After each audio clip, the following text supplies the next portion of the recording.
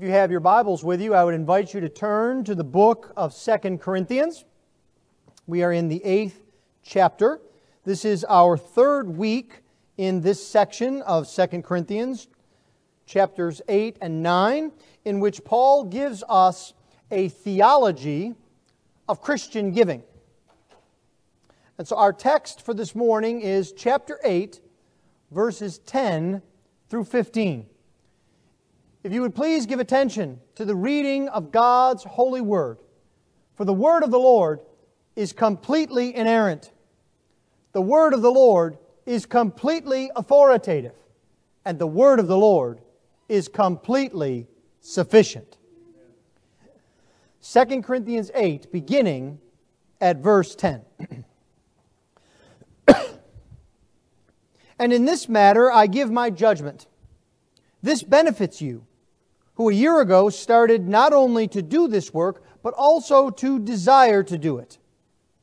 So now finish doing it as well, so that your readiness in desiring it may be matched by your completing it out of what you have. For if the readiness is there, it is acceptable according to what a person has, not according to what he does not have. For I do not mean that others should be eased and you burdened, but that as a matter of fairness, your abundance at the present time should supply their need, so that their abundance may supply your need, that there may be fairness. As it is written, whoever gathered much had nothing left over, and whoever gathered little had no lack. Thus far the reading of God's holy word. Let's pray for His blessing upon it. O Lord our God, we ask this morning that you would open up your word to us. That even as we study your word, we would know more and more of who you are, of what you have done, and of what duty you require of us. This we ask in Christ's precious name. Amen. Well, this is our third week in this section of 2 Corinthians regarding giving and generosity. In this section, Paul uses a specific occasion, that is, a famine in Judea and Samaria and Jerusalem, to give general principles about generosity and giving that can be applied not only by the Corinthians in Paul's day, but by us in our day as well. We have seen of first importance that the main theme in this section is one of grace. Paul did not begin with a law. Paul did not begin with a command, but he began with an example. The joyful, abundant giving of the Macedonians in the context of persecution and extreme poverty. Then we saw last week that Paul turned from that example to a series of instructions to the Corinthians and to us, grounded in principles about giving and generosity. Continuing on his theme of grace, the first principle was that because giving is a grace from God, we ought to desire to abound in the grace of giving. The second principle was that we should test the reality of our love by comparing it to the eager sacrificial giving of others. And then the third principle that we saw was that we should measure our commitment to giving by the ultimate example of sacrificial giving in Jesus. Now this week we turn to two additional principles given to the Corinthians, but they are again applicable to us as well. Two more ways to think about giving. The first principle this morning that I would like us to see is that giving is according to ability. Giving according to ability. The second principle from our text this morning is that giving is according to need. Giving is not just according to our ability. Giving is also according to need. Let's take a look at each of these in turn. This principle, giving according to ability, is that we ought to pursue our purpose to give in accord with our ability to give. That is, once Paul has established with us that we should desire to give because a spirit of giving is from the grace of God, we then ought to execute or follow through on that spirit of giving through actual giving. And that actual giving is to be in scope with our providential ability to give. Let me say that again. Our actual giving is to be in scope with our providential, that is, from God, given ability to give. When we talk about providential ability, we are still once again talking about grace. Because after all, what is a providential ability but that which God, in His providence, has given to us? James tells us, for example, that every good gift comes from the Father. And Paul has reminded the Corinthians in his first letter, and we've seen this before, that everything that they have received has come from God. And that we are not to act as if somehow what we have is self-produced. It comes from the Lord our God. Now, Paul explains this principle of giving according to ability in three ways. The first way he sets forth in verse 10. That is, that it is in our best interest to give according to our ability. Look with me, if you would, at the text. And in this matter, I give my judgment. This benefits you, who a year ago started not only to do this work, but also to desire to do it. Now, as we look at this verse, remember that this is the baseline for the grace of a generous spirit. It is not a limit. Giving according to your ability is not the maximum or the limit. If it were, Paul would not have praised the Macedonians in verse 3 for not only giving according to their ability, but giving beyond their ability. It is an expectation of giving. We might think about it in terms of a budget. When we budget for things, that is not an absolute limit of what we are going to spend on something in a month. It is an expectation of what we are to spend on various categories: food, housing, automobiles. But there can be circumstances that would make us go beyond our budgeted amounts. We might have to spend more in one category because it's necessary, and then we would take from another category. Or we might have to use some savings, or we might have to put less in savings. A budget is a baseline, it's not a maximum.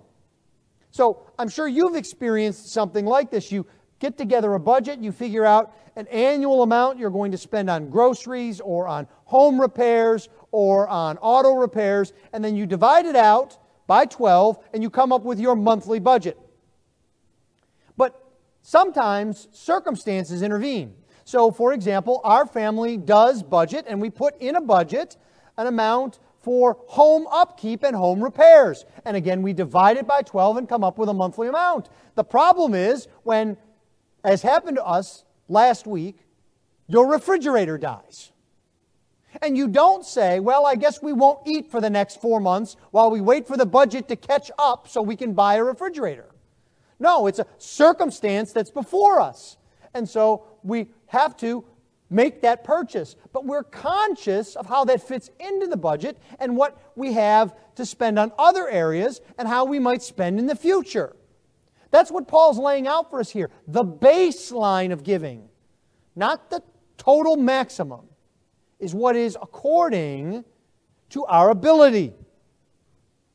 Now, In the same way, we are to approach giving with the idea that this baseline of our ability to give is what we should look at for giving each and every day, each and every month. Paul explains that it's in our best interest to give according to our ability.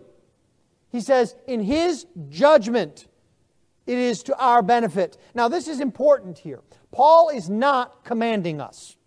He's not saying, unless you give in this way, or unless you give these amounts, God will punish you. He's not saying, I'm going to threaten you, or I'm going to give you a formula to produce that if you give a certain amount, God will reward you. That's not what Paul's doing here. This is not about law. It's about grace. I keep emphasizing that because Paul does in our text. Paul does say that in this matter, that is the matter of giving, it is his judgment as an apostle and as a minister of the gospel that giving according to our ability benefits us. And he says this very directly. He says, this benefits you. It is to your advantage. It is better to give than not to give. There is a gain to be had by giving according to our ability, a spiritual gain. We have more grace because we participate in the grace of a generous spirit. When Paul tells us that it is better, that it benefits, that it is to an advantage for us, it's the same word that Jesus uses in the Gospel of John when he says it is to your advantage that I go away. Because if I do not go away, I cannot send the helper. It's the same word, your advantage, your benefit. It is something that is for our good. Now, the second way that Paul explains this principle of giving according to ability follows the first. Do you see how giving benefits the Corinthians? They had started this work of giving, and they desired to do it, Paul says. A year ago, they had taken this up, but they had not finished the work. It was left undone. It had fallen by the wayside. Now, think about it perhaps in terms of honeydew projects in your home. Do you have these sorts of home projects that just remain unfinished? They get started, and someone comes into your home and looks at something and says, why is that like that? And you say, well, my husband started this project and he's gotten busy and it's kind of fallen by the wayside, or I started to do this and I haven't had time to complete it. And someone says, well, when did you start that project? And you stop and think and say, oh, maybe 2007. And you get the feeling that not only is it not completed, it's not ever going to get completed.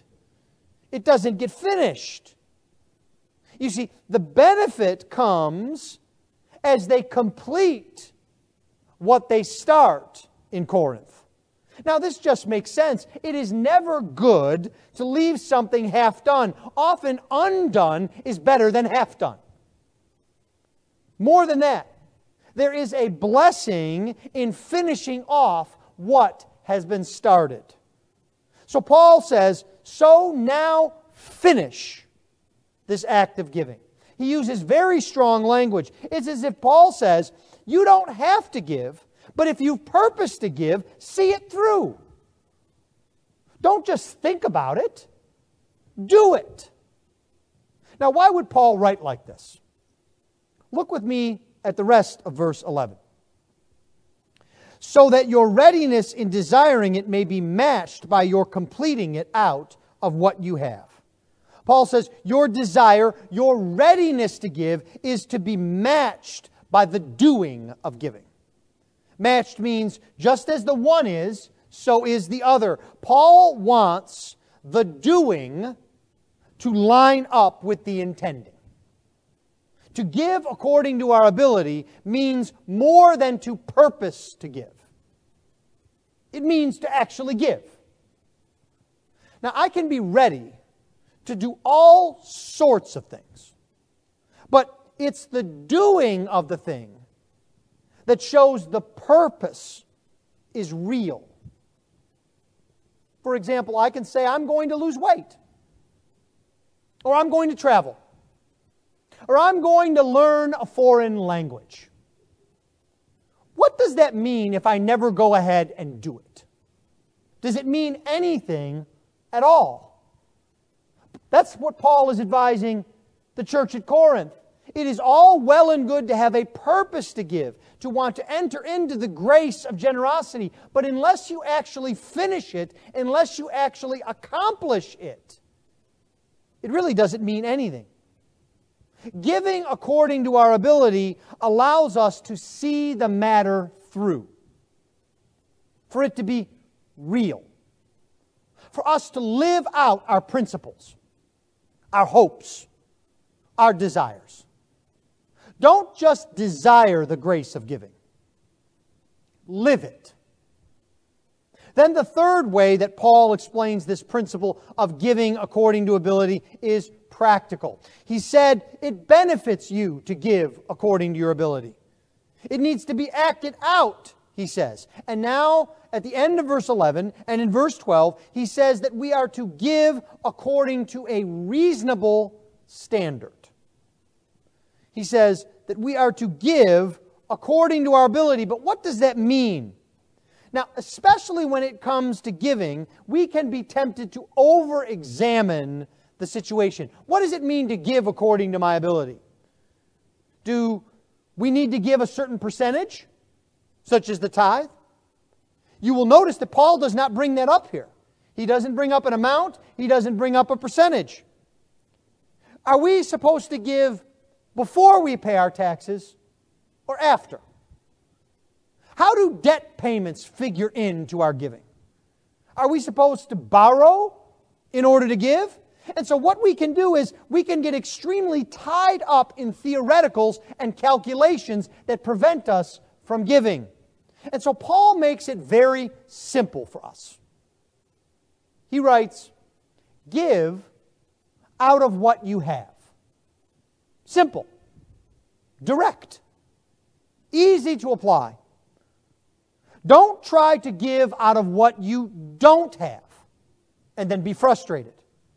The phrase means by your ability or according to your means, but our translation is, I think, perhaps the clearest and the most literal. Out of what you have. That is, what is in your possession.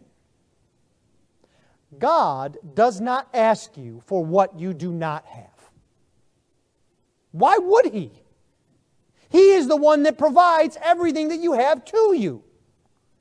And He is the one who gives you everything you possess. Now, this is a principle that we see throughout the Bible. For example, in Proverbs chapter 3, we read, "Do not withhold good from those to whom it is due, when it is in your power to do it." And in Acts chapter 11, we read that the disciples determined everyone according to their abilities to send relief to the brothers in Judea. God is not asking you to go into debt to give, or to make giving promises that you can't keep. Paul's theology of giving directly contradicts so-called preachers who have a name-it-and-claim-it theology of giving, who will tell you, you need to make big promises for God. Promise God that you're going to give $10,000 to missions this month, even if you've got no money in the bank. Because when you make that promise, God will have to fulfill it for you. You don't have the ability. God will have to do it for you. Now, at first glance, this sounds sort of pious. I can't do anything. God has to do everything. I'm going to rely on God. I'm going to make a big promise so that God will come through. But in reality, that's like trying to twist God's arm to do what you want Him to do. At any time anyone gives you theology that sounds pious, whether it's in giving or anywhere else, you need to do what we will do right now. You need to check it with God's Word. Paul does not say, make bold promises that God has to deliver on. Paul does not say, always give more than you know is even possible for you to give. No, Paul says, give according to your ability. Give out of what you have, in verse 11. For if the readiness is there, it is acceptable according to what a person has, not according to what he does not have. But it is also true that we are to give out of what we have. We are not to hesitate when we have resources in our hands. We are to give according to our ability. That's what verse 12 means. When the readiness is there and the means are present, then give. Don't just wish for the future. I think sometimes Christians come across the subject of giving like this. You know, when I strike it rich, when I inherit that money, when my business takes off, when I have a fortune, then I am going to give to missions like no one's ever seen giving to missions. I'm going to support seminaries. I'm going to help churches get planted. When I strike it rich, I'm going to give. No. If what you have now is more meager, that's okay. Give according to what is in your hand. That's what God is asking for. Do you see how Paul puts it? He says giving in that way is acceptable or favorable or pleasing to God. It is according to your ability, not according to what you don't have. So this is the first principle for us today. We are to give according to our ability. Not by what we don't have, not by withholding what we have, or by failing to follow through, but actual giving according to our ability. The second principle that we see in the text this morning is also important. We are to give not just according to our ability, but we are to give according to need. Now again, this is a difficult principle to apply. What exactly is a need? If you're anything like me, you have spent many years confusing what you want with what you need. I hate to tell you, none of you needs a vacation. You may want time away, you may want to be refreshed, you may want to be with your family, but you won't die if you don't get a vacation. Every single one of you needs food. Every single one of you needs shelter. That's the difference between a need and a want. And then again, are everyone's needs the same? Are we to give so that every believer has the exact same house, the exact same car, the exact same kind of food on the table, the exact same daily spending ability? Is this a way for Paul or the pastor to sneak in communism into the church? From each according to his ability, to each according to his need. Does that mean that we all have to have exactly the same amount in our bank accounts? No. That's not what Paul is writing here. He wants us to understand what a real need is and why it's important for us to meet real needs. First, we cannot forget everything that we have already learned from Paul. Giving to a need is not the only reason to give. It's not even the foremost reason to give. Giving is to exercise the grace of God. Giving is so that we might participate in the fellowship of the saints. But at the same time, we have to understand that meeting real needs is a legitimate goal of our giving. And so in a typical Pauline style, Paul gives us this principle of giving according to need by saying first what he doesn't mean, giving us the negative, then telling us what he does mean, giving us the positive, and then he backs it up with Scripture. We've seen Paul do this over and over again, especially in the book of Romans. First, Paul refutes an objection that he sees. Then he gives the principle that he wants followed. And then he grounds the principle in an example from Scripture. So first, let's see the objection dealt with in verse 13. Paul writes, "For I do not mean that others should be eased and you burdened, but that as a matter of fairness, your abundance at the present time should supply their need." So Paul says, don't think that I want you to be burdened so that others can be enriched. That just describes modern politics, doesn't it? The idea is that I want certain people, the people that I identify with, to be benefited. And if you need to suffer for that to happen, then so be it. That's not what Paul's writing here.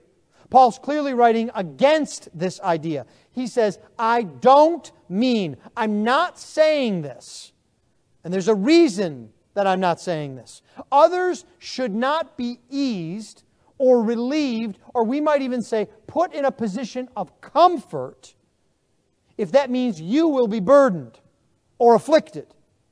Paul does not want you to give to your own hurt so that others can be comfortable. That would be ungracious of him to suggest. After all, the entire idea of the relief effort was to relieve affliction, not to cause it. It also makes no sense. Would Paul then turn around and ask the saints in Jerusalem to give to the saints in Corinth because they were afflicted? Where would it stop? There would be a giving back and forth, harming one to benefit the other. Then at the end of verse 13, and in verse 14, Paul tells us what his goal actually is.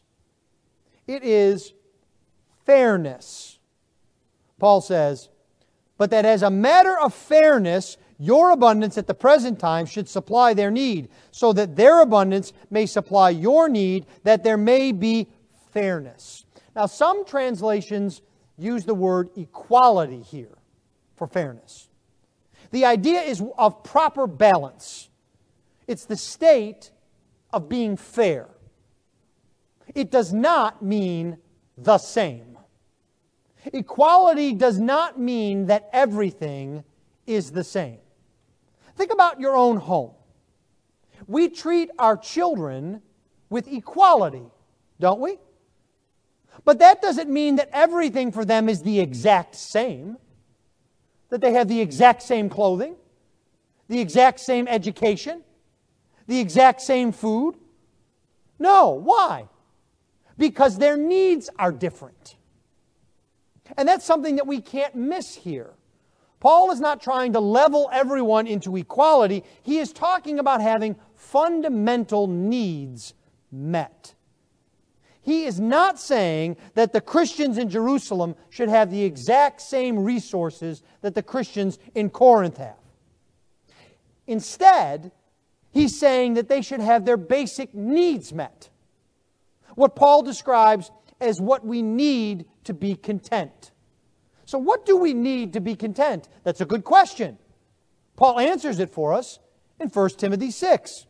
He says, "But if we have food and clothing, with these we will be content." I dare say that Paul's list for contentment is far shorter than the average American Christian's. For some of us, we don't think we can be content not only without a smartphone, but without the latest smartphone. We can't be content without a new model vehicle. We can't possibly be content and rest in anything less than that. Now, hear me clearly. I am not saying that owning a smartphone is sinful. If God in His providential care gives you the resources to buy a car or buy a home or buy a phone, that is perfectly legitimate and a use of the providential resources you have been given. But we are not to act as if that is a need, that we cannot live without it. That's why Paul references the word need here in verse 14. The word describes the most basic of necessities. You remember the story in Mark 12 about the widow and her giving of the 2 pennies? We've seen this over and over again. It's a wonderful illustration for all these principles of giving. Jesus tells us that when she put in her offering, she put in out of her poverty all that she had. The word for poverty is the exact same word that Paul uses here for need. She put in out of her need all that she had. And Paul knows about need himself. He tells us in Philippians chapter 4, verse 12, that he has learned the secret of contentment, how to be content when he abounds or when he's in need. Same word. The equality intended here is not one of property, but it is equal relief from the burden of want, Charles Hodge says. Let me repeat that. The equality intended here is not of property, but equal relief from the burden of want. The principle is that Christians are to think about giving in a way that meets the needs of others, particularly other Christians, so that they are not in dire need. This passage does not say that poverty should not exist. If it did, it would be calling our Lord Jesus Christ a liar, because Jesus told us, the poor you will always have with you. This passage doesn't say that some should work to support the laziness of others. Paul tells us that if a man is not willing to work, he should not eat. Now, think about that for a moment. What Paul is giving you advice on is if someone comes to your door and knocks on your door and says, could you spare some money so that I can eat? And you say, well, tell me a little bit about your circumstances. Are you handicapped? Are you unable to work? Are you not able to find a job? And that person says, no, I don't really get working. I don't like to be tied down. I could work. As a matter of fact, I had a job and I quit because it was taking up too much of my day. I'd rather spend time doing other things. What Paul tells you is you have every right to slam the door in his face. Now that sounds harsh. But Paul says if he won't work, he shouldn't eat. So we have to take that truth into our passage as well. That Paul is talking about meeting a need for someone who has a need they can't meet themselves.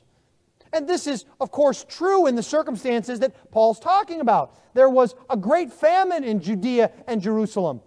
You may recall we talked about the context of this, that was a very agrarian economy, heavily dependent on the olive industry. And as the famine came through, there was a drought, and it would have been very difficult to grow the crops necessary to make money. And we said you don't turn the olive oil business around in a month. It's a long process. And so these saints were cut off from their family in Jerusalem.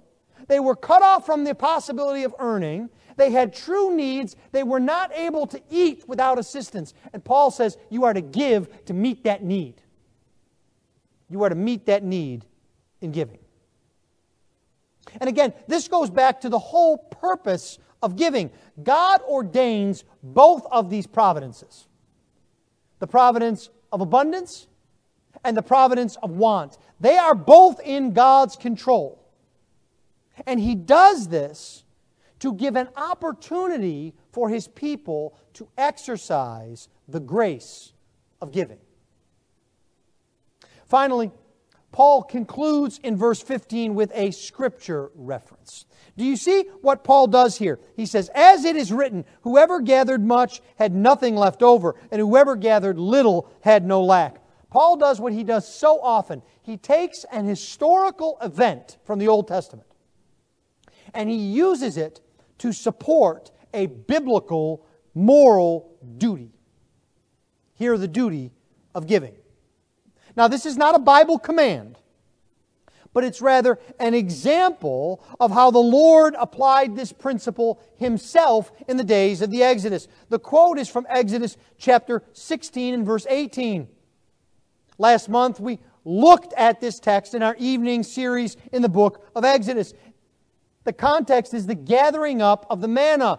God's people have left Egypt in a great mass.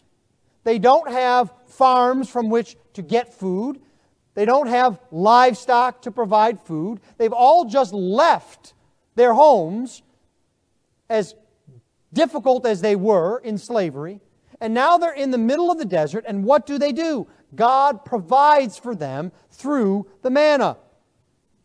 And the way this worked was the manna would come each day. And just as the text tells us, and as Paul quotes, whoever gathered much had nothing left over, and whoever gathered little had no lack.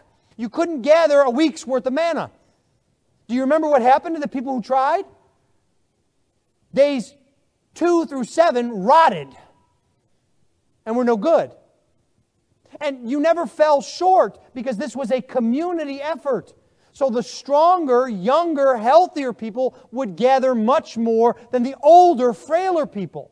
And it was not a survival of the fittest. They didn't say, well, it's too bad that you're 83 and you can't gather up enough food. I guess you're going to go hungry. No, they would have shared because God provided it for them. There was an equality that was encouraged. A sharing that was encouraged, a meeting of basic needs. One commentator puts it so well. He says, and so there was an equality, which in this case meant also a sufficiency of daily bread for all. Any who attempted selfishly to hoard the manna found that it went bad and became unserviceable either to themselves or to others. In this way, covetousness was condemned, and brotherly love and mutual aid encouraged. Paul is teaching us here in this passage that whatever we have is not really ours. It's the Lord's. He's given it to us for our benefit, but also so that we can experience the blessing of giving. We are blessed to be able to give according to our ability and to be able to give according to the real need of others. As you think about giving, think less about amounts and more about how the Lord Jesus is the owner of everything you have, including you yourself. Remember that giving is about grace. It's about knowing that we belong to God, who provides for His people as evidenced by Him providing His Son so that we might be freed from sin. Giving is a response to the grace that God gives us and the providential means He has provided that we might be a blessing to others. Let's pray.